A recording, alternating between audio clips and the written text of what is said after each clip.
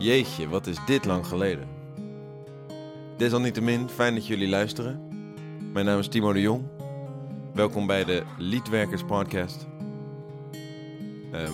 Dit keer heb ik een erg toffe gast. Het is alweer even geleden dat we dit opnamen, maar dat mag de pret niet drukken. Ze is inmiddels een Excelsior-artiest. Niemand minder dan Esther de Jong.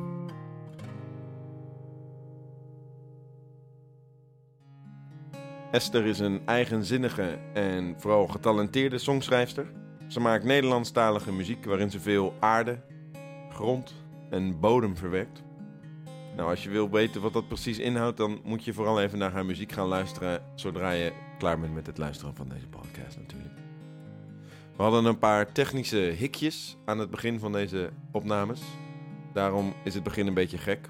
We hadden namelijk al een heel gesprek gehad toen mijn MacBook besloot ermee op te houden.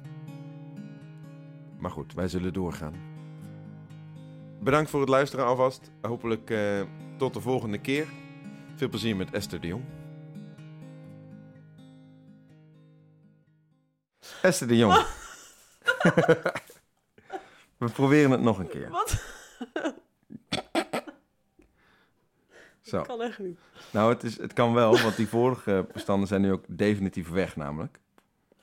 Maar dat maakt me niks uit. Wij zitten hier tot 11 uur 's avonds. Ja, het is al 9:15. Oh. Nu, het is ook gestopt met regenen, dus dat de scène zetten hoeven we niet meer te doen. Oh. Hoe was je 2018? Wat was het leukste wat je gedaan hebt in 2018? Oei. Ik denk Noorderzon. De Containervoorstelling. De containervoorstelling. Oh, weet je dat? Nee. Hoe vaak heb je dat gespeeld dan? Gemiddeld 5 keer per dag en dan 5 dagen. Wow. Ja. Dus ik Heftig. was... de laatste dag was mijn stem ook helemaal... Klokje een beetje. Ja, echt hoor. Ik was op een gegeven moment een uithaal en mijn stem sloeg gewoon dicht. Zeg maar er kwam niks meer uit. Oh ja. Nou, daar was ik. Ja. En toen moest ik volgens mij nog 1 show. Maar dat was wel heel vet eigenlijk. Ja. Echt rot weer gehad ook. Maar ja, je zit toch in die containers, dat is misschien wel gezellig. Ja, alleen het water op de container is best wel hard. Oh ja. Maar nee, dat vond ik wel heel vet. Het is ook een tof festival, vind ik. Noorderzon is heel Ja. vet. Ja. Dus dat. Oké. Ja. Want hoe lang maak jij nu muziek? Even kijken. Nog voordat ik op de Academie voor Popcultuur zat. En dat was 2011 toen ik daarop ging. En daarvoor nog een paar jaar, denk ik. Dus 10 jaar of zo. Oh ja. Misschien wel langer hoor. Maar Ja. Nee, langer. Maar goed. Hoe oud ben ik? Dat heb ik dan weer niet onderzocht. Dat moet je toch echt zelf Ik ben beantwoorden. 24. 24. Dus sinds je 14e al. Ja, maar Oh, ja, zoiets. Heb je altijd in het Nederlands geschreven? Nee. Ik werd heel erg geïnspireerd door... Kan ik dit zeggen? Serieus genomen worden? En nu zijn we heel erg benieuwd. Ja, het valt wel mee. Ik ben een meisje. Vroeger. Nee, door de Jonas Brothers. En, Die had ik niet verwacht. Nee, dat maakt niet uit. En later Jason Mraz en al dat soort dingetjes. Maar daar kom je heel erg in de... Ik ben een meisje en ik ben niet verliefd op jongens. Ja. En daar ga ik over schrijven. Ukulele. Nee, dat nog net Nee? niet. Dat kon ik niet Oké. hebben. Dat was een valkuil die je Ja, kunstig nee, weten te daar hou vermijden. ik niet van. Ik hou niet zo van de ukuleles. maar wel Engels en een beetje zielig. En had het over jongens. En op een gegeven moment kwam daar een omslagpunt naar Nederland. Toen realiseerde je de ware aard van jongens en toen ben je alleen nog maar... Nee, daar ben ik nog steeds niet achter. Nee? Nou, houden zo. Nee, maar het begon dus gewoon met de boybands. En Ja. ik denk dat ik op de Academie voor Popcultuur wat meer in die indie... Oh ja. terecht Maar ben toen jij op de academie kwam, was Schreef jij nog nog steeds Engels, ja. Jonas Brothers? Nee, niet echt meer. Oké. En waarom ben je toen in het Nederlands gaan schrijven? Uiteindelijk...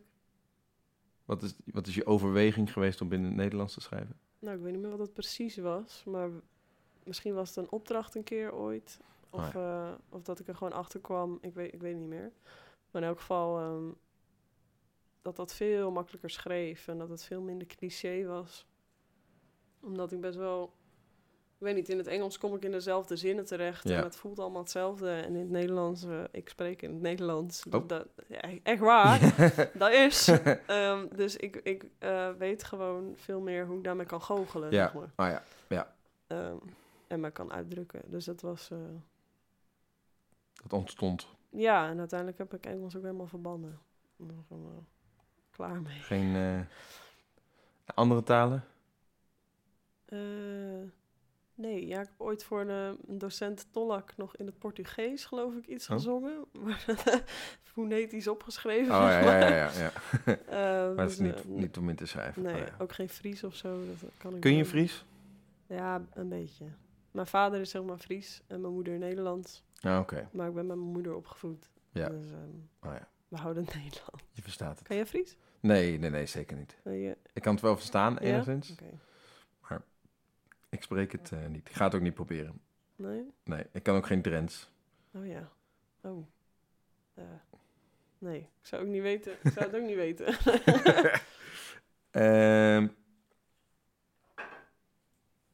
Even kijken. Even naar zijn vragen kijken. Ja, even naar mijn lijstje. Oh ja, ik was op je website aan het kijken. Je hebt een mooie website trouwens. Thanks. Dat is wel tof gedaan. Ja. En daar heb je invloeden waarvan ik veel ken. En dat ik denk, oh ja, dat zijn artiesten die veel mensen hebben beïnvloed. Maar de naam die opviel vond ik Robert Long. Daar ben ik echt mee opgevoed. Ja? Is dat vanuit je ouders? Mijn moeder. Moeder. Ja. Oké. Ja, dat is wel. Ik ben ook wel echt opgevoed met Herman van Veen en Robert Long. Oh ja. En klassieke muziek. En Brigitte Kaandorp. Die maakt hele leuke liedjes. Dus, ja, zeker. Dus dat zit er ook wel in. Zeg maar. Maar Robert Long is echt degene die... Daar luister ik nog steeds naar. Dat vind ik echt... kind van vandaag. Ga daar naar luisteren. Ik ken helemaal niks van Robert Long. Oké, dat snap ik ook. Ja. Maar ga kind van vandaag luisteren. Vooral die tekst. Ook voor de luisteraars? Ja, ga dat luisteren. Kind van vandaag. Maar dat was dus wel allemaal Nederlandstalige muziek? Ja, precies. Is het dan stiekem bij ingekropen dat je daardoor dat je nu Nederlands... Dat zou kunnen. Ja, het is me gewoon niet vreemd, zeg maar. Nee, ik vind het ook, je hoort heel veel mensen zeggen... Heb je wel eens in het Nederlands gezongen? Ja. Geschreven ook? Ja. Wat vind je daar dan van? Het is makkelijker. En inderdaad, het is ook best wel een mooie taal om in te zingen, vind ik. Het gaat me ook best wel... Het is wel muzikaal om in te zingen. Alleen heb ik zelf ik maak natuurlijk countrymuziek.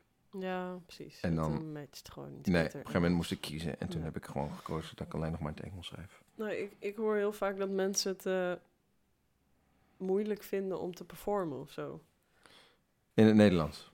Ja, dat het dan toch heel hard is of te dichtbij komt, toch? Wat ik juist het mooie vind aan het Nederlands zingen. Dus er zijn heel veel mensen die ik hoor die dat gewoon moeilijk vinden. Maar goed, nogmaals, ik ben er dus best mee opgevoed. Dus voor mij is het niet vreemd. Nee. Ik wou zeggen niet anders dan Engels zingen, maar dat is niet waar. Ja. Heb je bijvoorbeeld ook... dus dat zijn muziekinvloeden van vroeger. Ja. Wie vind je op dit moment heel interessant? Nog steeds Father John Misty. Dat staat ook op mijn site. Ja.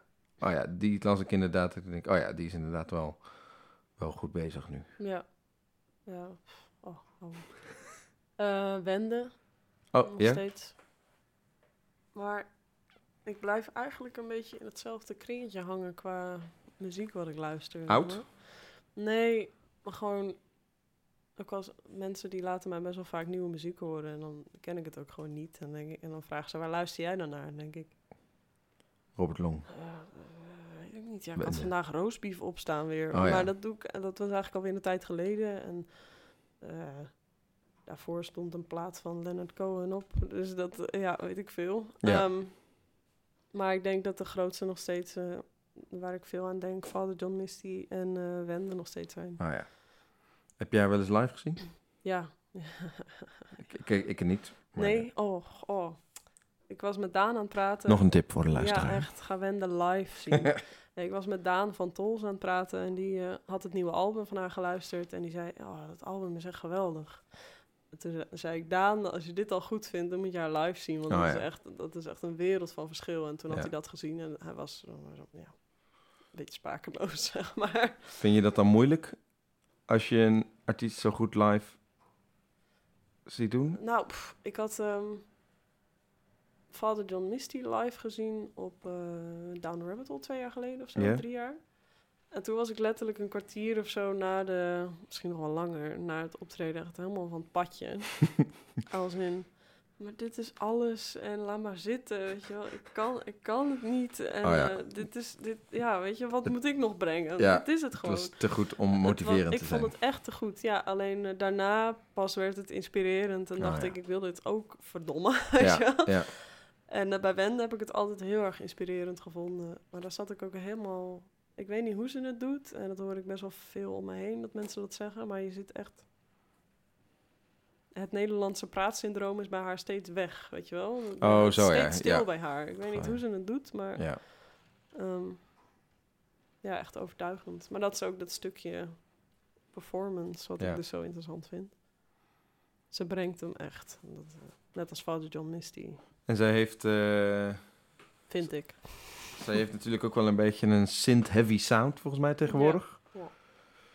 En jij hebt ook niet echt de alledaagse gitaargeluiden? Nee. Soms, inderdaad. Ja, het is wel even zoeken. Want ik ben gewoon singer-songwriter. Of was singer-songwriter. Dus gitaartje, stem, klaar.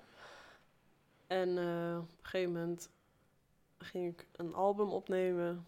Ik dacht, het is tijd. Daarna begon een beetje de bal van de muziek echt te rollen. Het ging meedoen met Free Sonica van Geert van der Velde. Van de Black Atlantic. Ja? Ja. En die heeft met mij ook dat album opgepakt. En die zei, ik denk dat het heel vet is als je er een producer bij zoekt om er meer diepte aan te geven. Dus toen heb ik Wander Kars gevraagd. Komen we bij de Wanders. Ja. En die heeft er... Wander Kars is een beatmaker. Ik denk dat een menig Leeuwardener... maar deze podcast gaat over de hele wereld, hè? Nice. Nou, oké. Mensen uit Leeuwarden, die kenden hem over het algemeen wel, denk ik. Hij is beatmaker en hij heeft echt... gewoon meer dimensie aan die nummers gegeven. Dus met een stem of mijn gitaar of dingen erbij gevoegd. Maar daardoor veranderde de sound dus wel heel erg. Ik geef jullie even een inkijk van hoe mijn muzikale... Ja, dat is de bedoeling van de... ja, dat is wel interessant. Dus daar kwam dus ook bij kijken van... Oké, hoe laat ik dit een beetje matchen met live ook? Ja. Dus toen kwamen er wat effectenpedaaltjes bij. Waaronder zo'n heel grote loop station met 4, 5 kanalen. Oh, echt zo'n enorme. Ja, niet zo'n simpele Nee. Ik had eerst een enorme, inderdaad. En onder andere een digital delay en overdrive. En wat dingetjes. Alleen het werd me echt te veel. Ik heb daar denk ik... misschien 1 optreden en een try-out mee gedaan. Maar ik dacht, ik vind het gewoon niet leuk. Dan ben je niet meer aan Nee, ik wil heel graag het contact met mensen hebben, zeg maar. En ik was nu de hele tijd van mijn gevoel een soort van puzzeltje met mezelf aan het doen. En dat vond ik gewoon helemaal niet... Nee, vond ik echt niet leuk. Naar de grond kijken natuurlijk veel. De hele tijd naar de grond kijken. En natuurlijk, het is ook nieuw, dus dat hoort ook. Maar het werd me echt... ik vond het gewoon echt niet leuk. En dus dat is allemaal wat versimpeld. Dus het was eerst... had ik elk nummer, zeg maar, bewerkt. En er zijn nu gewoon een paar dingetjes van overgebleven. En dat gaat zich wel evolven, zeg maar. En je nieuwe liedjes schrijf je dan nog gewoon op gitaar? Of schrijf jij ook met je pedalenbak voor je? Ik moet zeggen dat ik de laatste tijd bijna niet schrijf. Dus dat is ook wel een ding. Dat vond ik bij jou interessant. Jij zei van, ik heb net een album klaar. En het volgende heb ik eigenlijk alweer geschreven nu.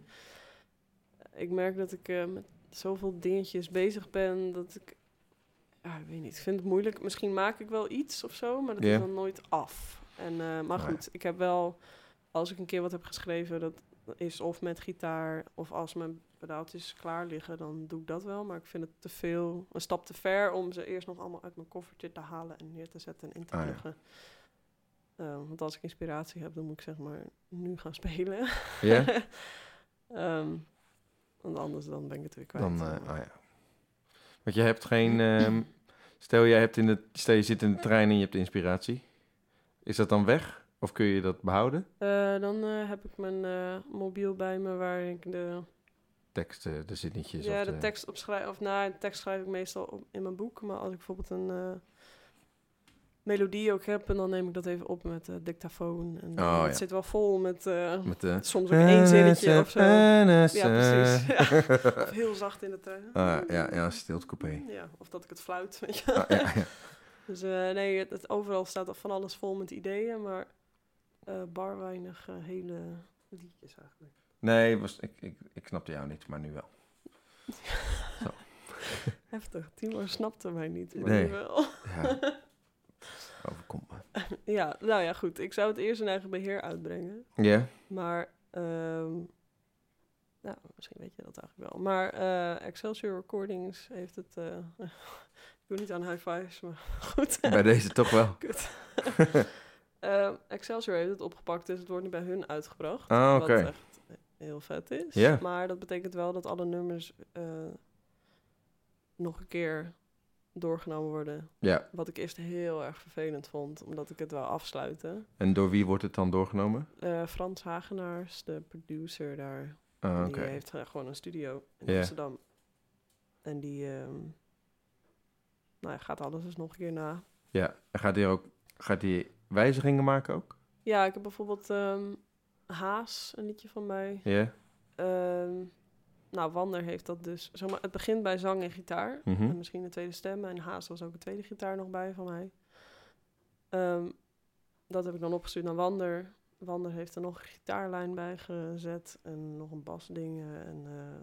En een beat eronder en alles. Yeah. Maar op bepaalde plekken.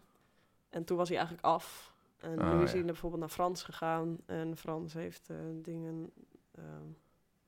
nog gekopieerd of... herarrangeerd. Dus weer een beetje geherarrangeerd inderdaad. Zei ik herarrangeerd? Dat weet ik niet. Volgens mij wel inderdaad. Die miste wel een Nederlands, stukje. Dus, maar zo wordt elk nummer dus even toch weer opnieuw bekeken. Ja. En dat vond ik eerst dus heel vervelend. Maar nu is daar weer wat tijd overheen gegaan. En heb ik weer even aan het idee kunnen wennen dat alles weer herzien wordt. En vind ik dat eigenlijk wel... ja, want je hebt nu twee mensen aan je muziek laten zitten. En dat is best wel heftig voor een solo-artiest, denk ik. Ik wil niet... Ja, dat is echt heel vervelend. Ja. Nee, ik... Heb je heel lang met Wander om de tafel gezeten om te kijken of er chemie was? Of wist je dat al van tevoren? Nou, het was fijn, want met Okutjes hebben we ook samengewerkt met Wander. Dus Mm-hmm. ik kende hem al wat beter.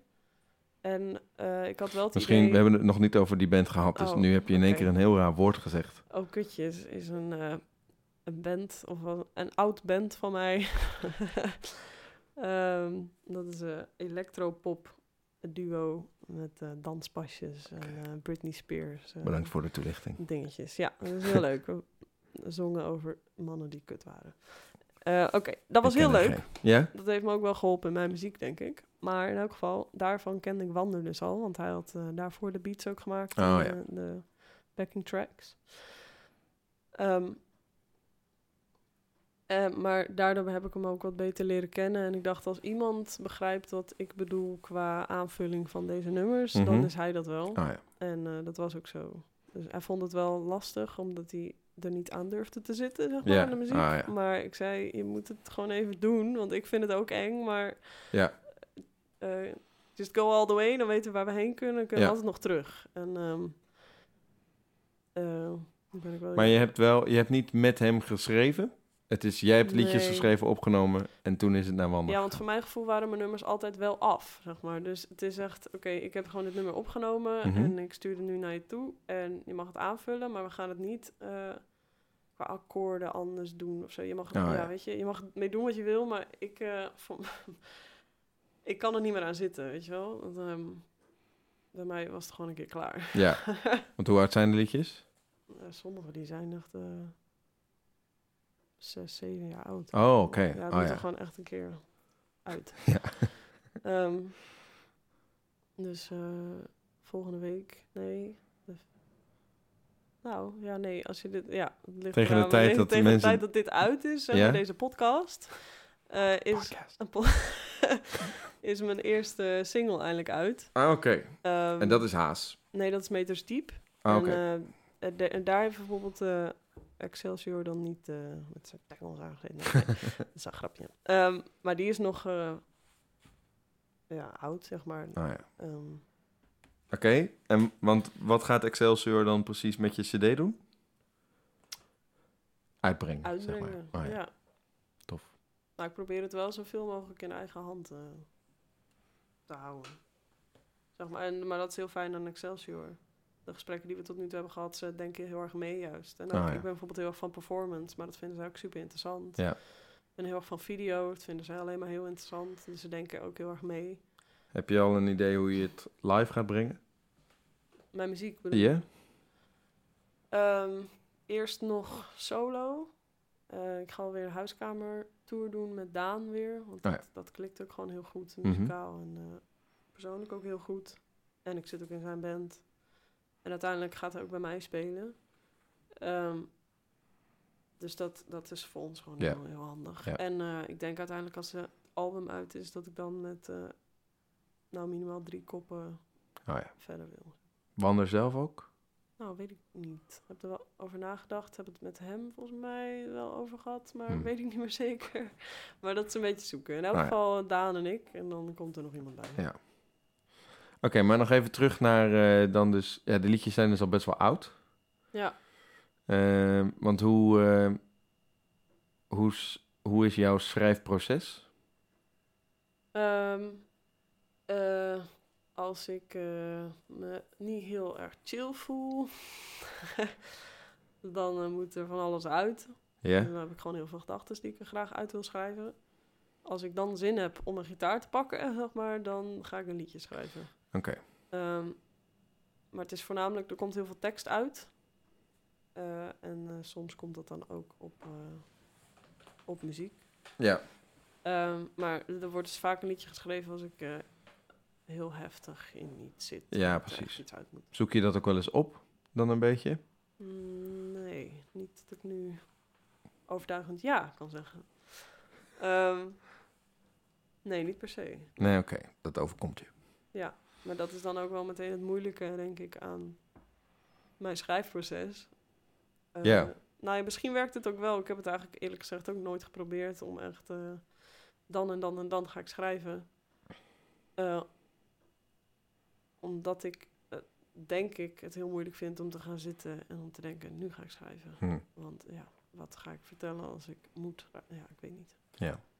Maar ik zou het wel eens kunnen proberen. Maar je schrijft dus uit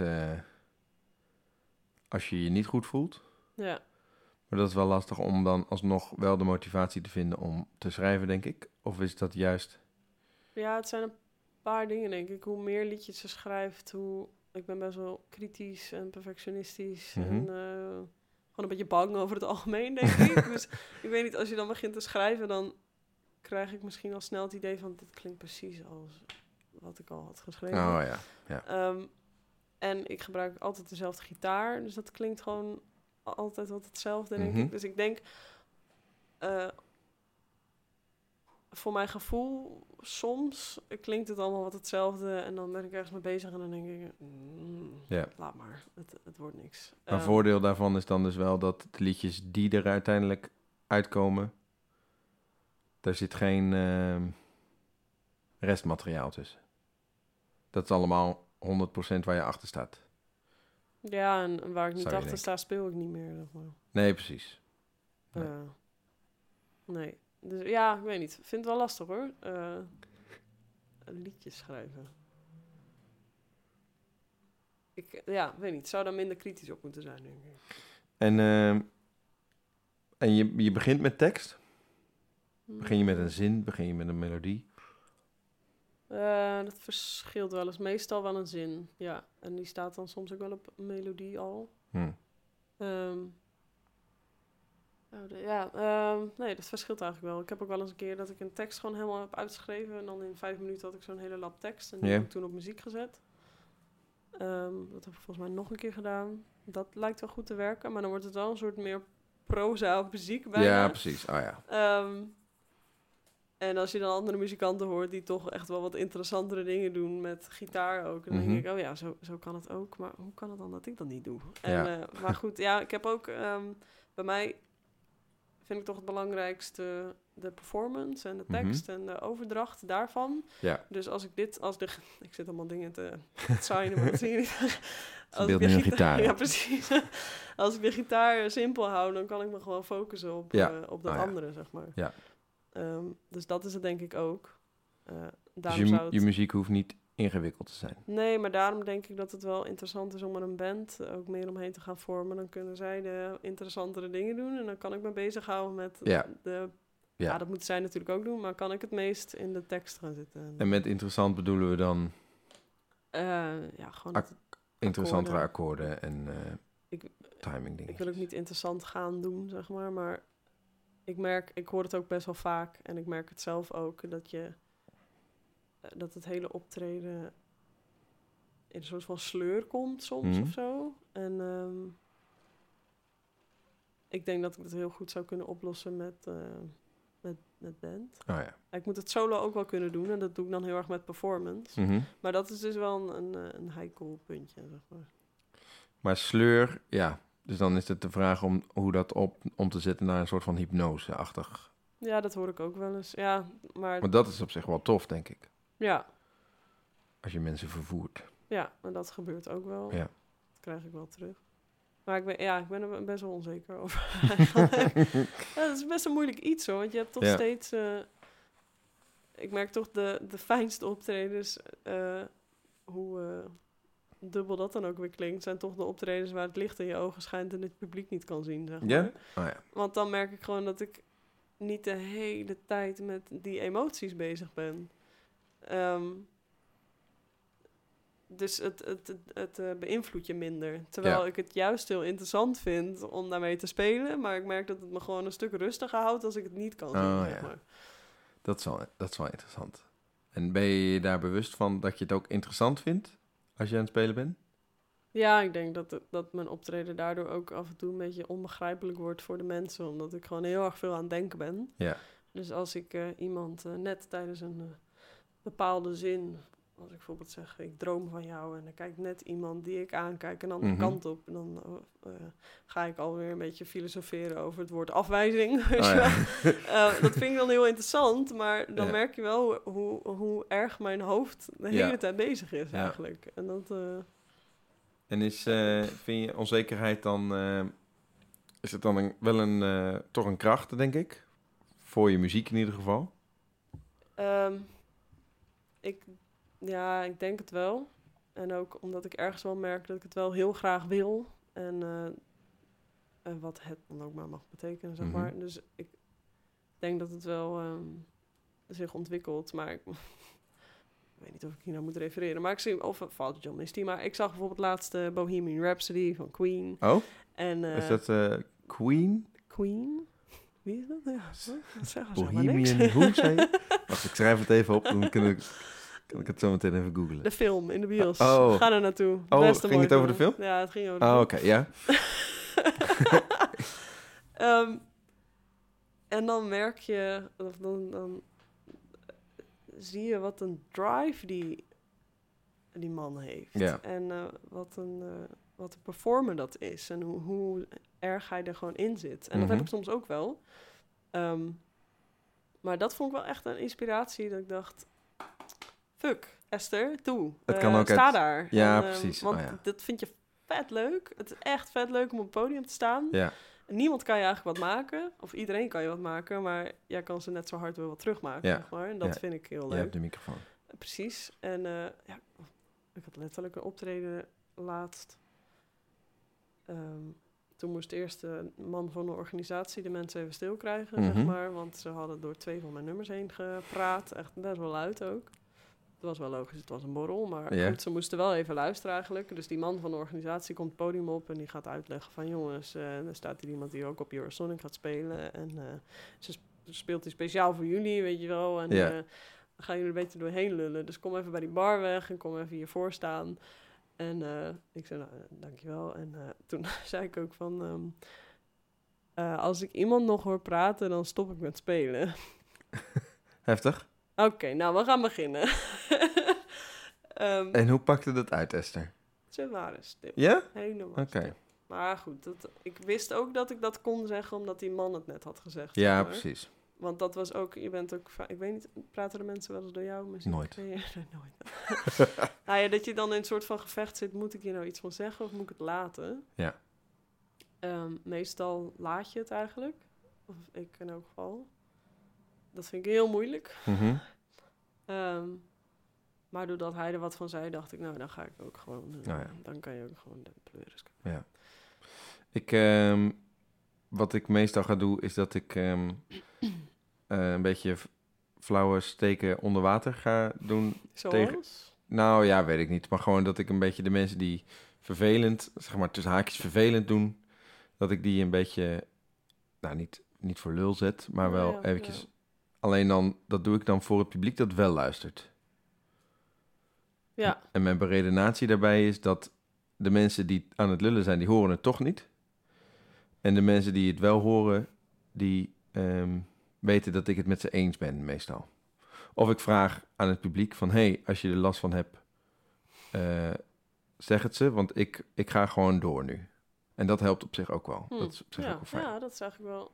Nou, dan leg je de verantwoordelijkheid bij hun neer. Dat is ook wel... En dan ben jij niet zozeer de boeman. Nee, en dat is een slimme. Die ga ik onthouden. Mag je gebruiken zo. Nice. Dus mag ik het een gebrek aan zelfvertrouwen noemen van jou? Ja, dat mag. Merk je dat er meer... Is dat een ding met meer songwriters die je kent? Dat die een beetje vanuit een soort van... nou, niet angst, maar vanuit een soort van... Kun jij schrijven als je vrolijk bent?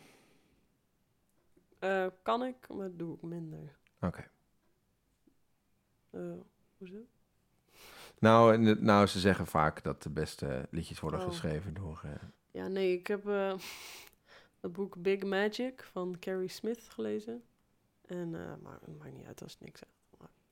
Nou, maar misschien voor de luisteraars. Oh ja, het is ook wel een interessant boek. Het gaat gewoon over creativiteit. En er staat ook heel duidelijk in dat zij het gewoon niet eens is met het feit dat je ziel gekrenkt moet zijn om goede nummers te kunnen schrijven of een goede kunstenaar te zijn. En dat vond ik ook wel... want zo voelde ik het wel inderdaad. Van, als ik maar... Als ik me kut voel... Ik was serieus bang dat als ik me wat beter zou voelen, dat ik inderdaad niet meer zou kunnen schrijven. En dat mijn muziekcarrière, zeg maar, dat ik daar helemaal niks meer mee kon. Ja, maar ja, kijk, als je dan was je dus weer heel depressief geworden. En dan had je weer heel veel... Ja, precies. Maar goed, weet je, daar maakte ik me serieus zorgen om. Maar als je dat dan leest, toen dacht ik van, ja, nee, dat hoeft... Je moet gewoon... ik denk dat je om te schrijven gewoon eerlijk moet zijn en moet durven schrijven, zeg maar. En daarom probeer ik eigenlijk ook geen rekening te houden met publiek wat ik heb. Ik vind het fijn dat je luistert, zeg maar zoals Stromae ooit heeft gezegd, ik schrijf voor mezelf. En ik treed graag op, maar ik schrijf niet voor publiek, zeg maar. Nee. Daar gaat het me niet om. En als je niet schrijft voor publiek, wat is dan de reden dat je graag optreedt? Ja, wat is... Nou... Als ik daar te lang over nadenk, dan... Ik heb me daar echt stuk om gedacht. Echt, dat ik gewoon niet meer snapte waarom ik eigenlijk in godsnaam muziek maak, zeg maar. Dan ben je te ver gegaan. Ja, nee, maar echt, ja, maar dat kan. Ik weet niet. Maar dan word ik echt... dan ga je veel te lang... Ja, maar waarom dan? Ja. Ik heb ooit gezegd... en dat is ook heel cliché, denk ik. Maar things are clichés for a reason. Ja. Als ik muziek luister en ik herken daar iets in van mezelf, dan voel ik die connectie. En ik weet niet, een soort van levendig gevoel of zo. En je voelt je begrepen, maar dat vind ik dan weer een beetje klinken. Maar goed, gewoon een het brug. resoneert met je, Ja. En ik vind dat heel mooi als mensen dat bij mijn muziek hebben. Dat het zo persoonlijk wordt. Ja. Ik wil gewoon een rockster worden. Ik maar weet niet, het is iets herkenning. gevaarlijks ook of zo. Ja, ik vind het ook gewoon heel mooi om heel fragiel, zeg maar, op het podium te staan. En heel interessant om te kijken hoe men daarmee omgaat. Zeg maar. Het is best wel eng en soms gaat het ook helemaal mis. Mm-hmm. En ik ga helemaal van de kaarten daarna. Maar als het vliegt, gaat het echt vliegen. Zeg maar. Ja, dat vind ik heel vet. Als je mensen helemaal stil krijgt bijvoorbeeld en je merkt dat, dan doet mijn hart zeg maar een sprongetje. En dat vind ik super mooi. Maar ja, wat het dan precies is, moet ik denk ik niet te lang over gaan nadenken, want dan loop ik stuk, zeg maar. Maar dat was het einde van de podcast. De podcast. Dankjewel. Podcast. Er is iets heel mooi aan samen alleen zijn of zo, zoiets, weet je wel? Ik weet het niet precies. Ja, dat snap ik wel. En is het dan troost wat je een beetje biedt, of meer een soort van troost in het feit van je bent niet alleen in deze gedachtes? Ik ben het niet altijd eens met mezelf, maar inderdaad van, we hebben allemaal wel die gedachten die we niet delen. Dus eigenlijk wel precies wat je zegt. We hebben allemaal wel van die gedachten. Ja. En ik word zelf een beetje moe van mensen waar het altijd heel goed mee gaat. Want dan denk ik, ja, misschien is het zo. Dan is het prima, dan ga ik daar niet aan zitten met mijn vieze vingers, weet je wel. Je zwarte vingers. Ja, precies. Ja. Maar ik wil dat niet geloven en ik wil gewoon weten hoe het gaat. En ik wil niet de aftermovie, zeg maar. Ik wil de making of. Weet je wel? Mooi. Dat is een mooi zinnetje. Ja, als je daar je muziek uithaalt, wanneer ben je dan tevreden met een nieuw liedje? Als het verhaal wat ik even in me heb voelt alsof ik dat een soort van kan afsluiten en in mijn boekenkast kan zetten, zeg maar. Dus je zit met de situatie, die situatie moet ik omschrijven en zodra ik een beetje leeg ben of zo, dan staat het blijkbaar op papier en dan voelt het een soort van verwerkt of zo. Dus ik heb ook heel veel liedjes, dat gaat dan wel over dezelfde situatie, maar steeds een beetje net anders belicht en gewoon een andere tijd. Ja. Maar dat voelt heel fijn, omdat gewoon zo... Oké, ik zat hier heel erg mee, maar nu kan ik het daar neerzetten. Ja. En ga je dan nog wel eens terug naar liedjes? Dat je ze bijschaaft? Volgens mij heb ik dat wel eens gedaan. Ja, met Meters Diep heb ik dat bijvoorbeeld wel gedaan. Oh, ja. Heb ik wel eens gedaan. Maar ik wil Meters Diep is een liedje waar je een clip bij hebt van close-up shots van jezelf? Nee, dat is van mij, denk ik. Nee, van mij is met die man. Ja, close-up. Oh, nee, dat is wanneer het donker is. Dat is Ik moet beter mijn huiswerk. Dat maakt niet uit, joh. Ik vond van mij wel heel tof. Mooi, tof geluid daarachter. Thanks. Nou, dat is bijvoorbeeld Wander. Ja? Ja, dat is Wander. Maar dat is nog wel na te bootsen in je eentje? Ja, ik heb soms wel eens uitvoering gedaan met bijvoorbeeld een overdrive. Maar ik weet niet, ik ken hem ook gewoon heel goed als gitaarliedje. Ja, precies. Dus, maar dat is een beetje zoeken. Ja. Nou ja. Ik speel hem nu vaak eigenlijk gewoon simpel op gitaar, zonder poespas. Ja. En oké, dus dan heb je zo'n liedje... je hebt dan de inval, zeg maar. Hoe vaak zijn de liedjes uit jezelf geschreven? Of gebeurt het ook dat je vanuit een ander schrijft? Nee, wel altijd uit mezelf. Ja. Ik moest bijvoorbeeld voor een project een tekst van Louis Couperus, dat is een schrijver, omtoveren tot liedje. Dus ik kreeg dat waren iets van 6, 7 bladzijdes uit een boek. En daar moest dus een liedje van gefabriceerd worden. En dat was heel erg vanuit hem natuurlijk. Ook wel veel geciteerd. Ja. Maar het was wel heel erg zoeken naar een onderwerp wat ook weer bij mij aansloot. Anders wederom kan ik het niet schrijven of zo. Dus ik moet wel ik moet wel snappen wat ik schrijf, anders dan voel ik hem niet zo. Ja, dus het is wel een beetje therapie. Ja, denk het wel. Maar het is gewoon...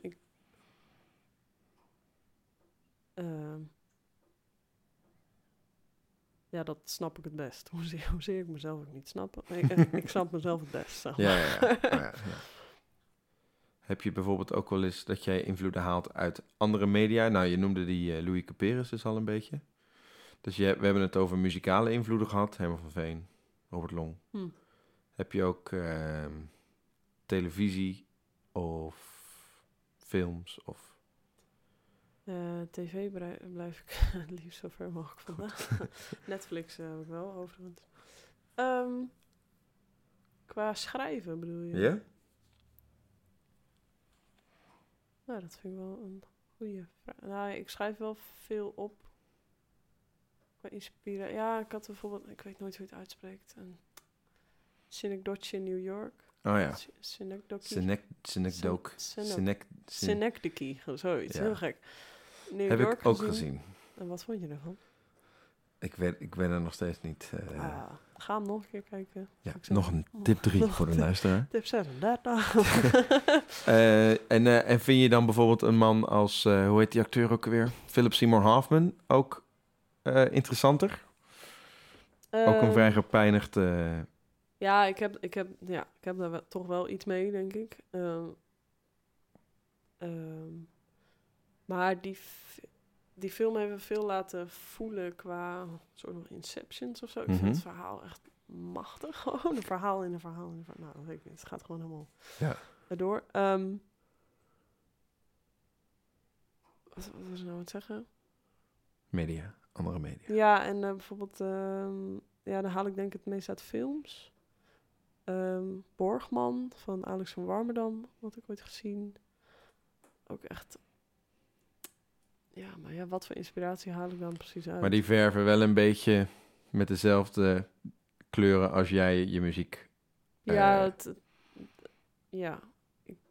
maar ik weet niet wat ik daar specifiek qua schrijven uithaalde. Je vindt het tof, maar dat betekent nog niet gelijk dat je... Bijvoorbeeld video's maken vind ik ook heel tof. En daar haal ik dan misschien meer inspiratie voor uit.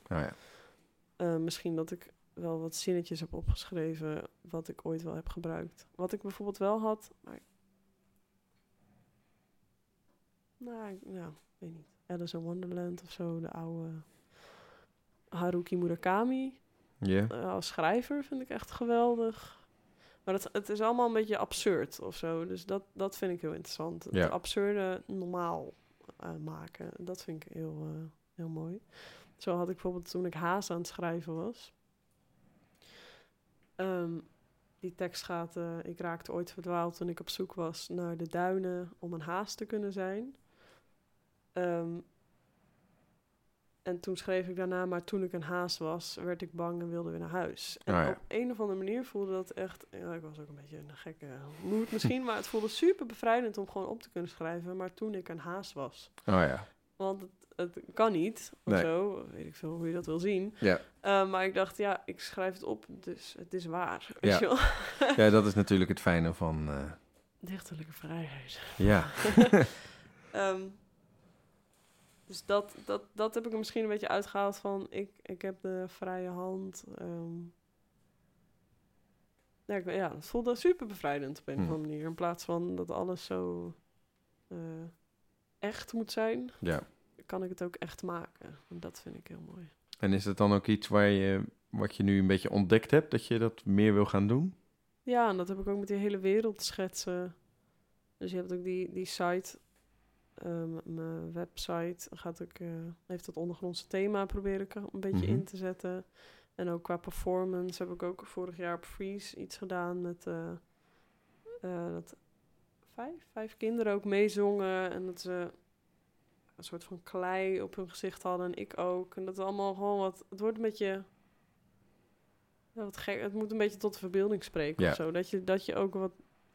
Ja, het kan je afstoten, maar het kan je er ook juist meer inbrengen, zeg maar. En de clip Meters Diep. Nou, Meters Diep gaat de grond in. En de clip gaat ook... het houdt allemaal verband. En dat vind ik heel interessant. Ja. Wat ruimte. Oh. Ja, graven inderdaad. Dat Graven, ja. In je hoofd graven. Dus ook visueel graven. Ja. Dat vind ik heel interessant. Volgens mij is dit een mooi punt om te vragen wat je nog meer in 2019 gaat doen. Ja. Ik ben bezig met een voorstelling met een vriendin van mij. Gebaseerd op een liedje van mij, Vitrine. En dat gaat over mensen als machine. Dat is wel heel interessant, maar we zijn nog heel erg aan het begin daarvan. Maar die hoop je te gaan spelen ergens? Ja, hij moet, want het is een soort ontwikkelingstraject door onder andere Popfabriek. Oh ja.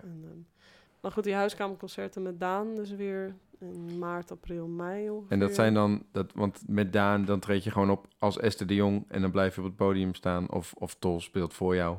Ja, maar ik denk dat we deze keer meer met elkaar gaan samenspelen. Dat het één... Ja, misschien wel.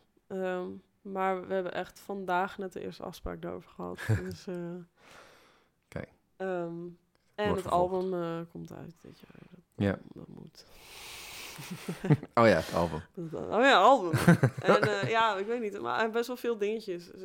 Maar dat betekent ook dat ik bijvoorbeeld dit jaar mijn band toch echt bij elkaar moet hebben en moet gaan repeteren. Ja. Things are happening. Wordt zo. Very interesting. En er gaat nog wat meer gebeuren, want je gaat nog een liedje spelen. Oh ja. Dat was ook zo. Dus ja, voor nu ga ik je bedanken dat je er was. Je gaat nog niet weg. Nee. Maar voor de luisteraars klinkt het wel een beetje zo. Oké, ja. Bedankt voor het luisteren. Er komt nog een liedje. Komt-ie.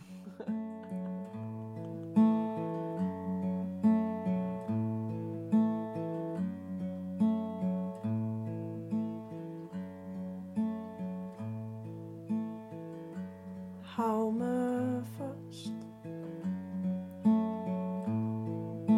en zeg me dat je van me houdt en druk me tegen je aan en zeg me dat je van me houdt,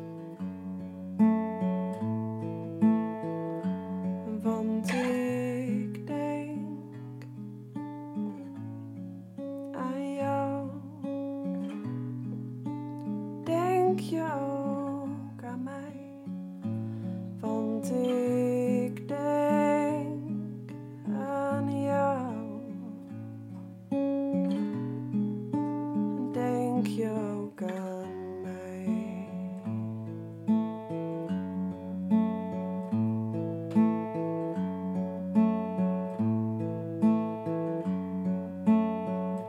En streel mijn wang en zeg me dat het goed zal gaan. En geef een kus op mijn mond en zorg dat alles goed zal gaan. Want ik droom van jou. Droom je ook van mij? Want ik droom van jou. Droom je ook van mij?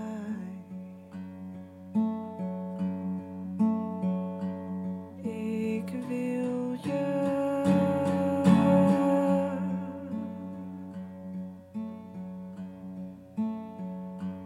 Ik wil je.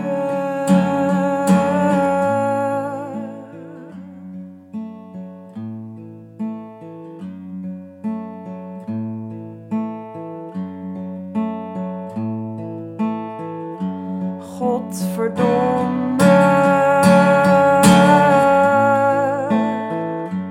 Want ik geef om jou. Geef je ook om mij, want ik geef om jou.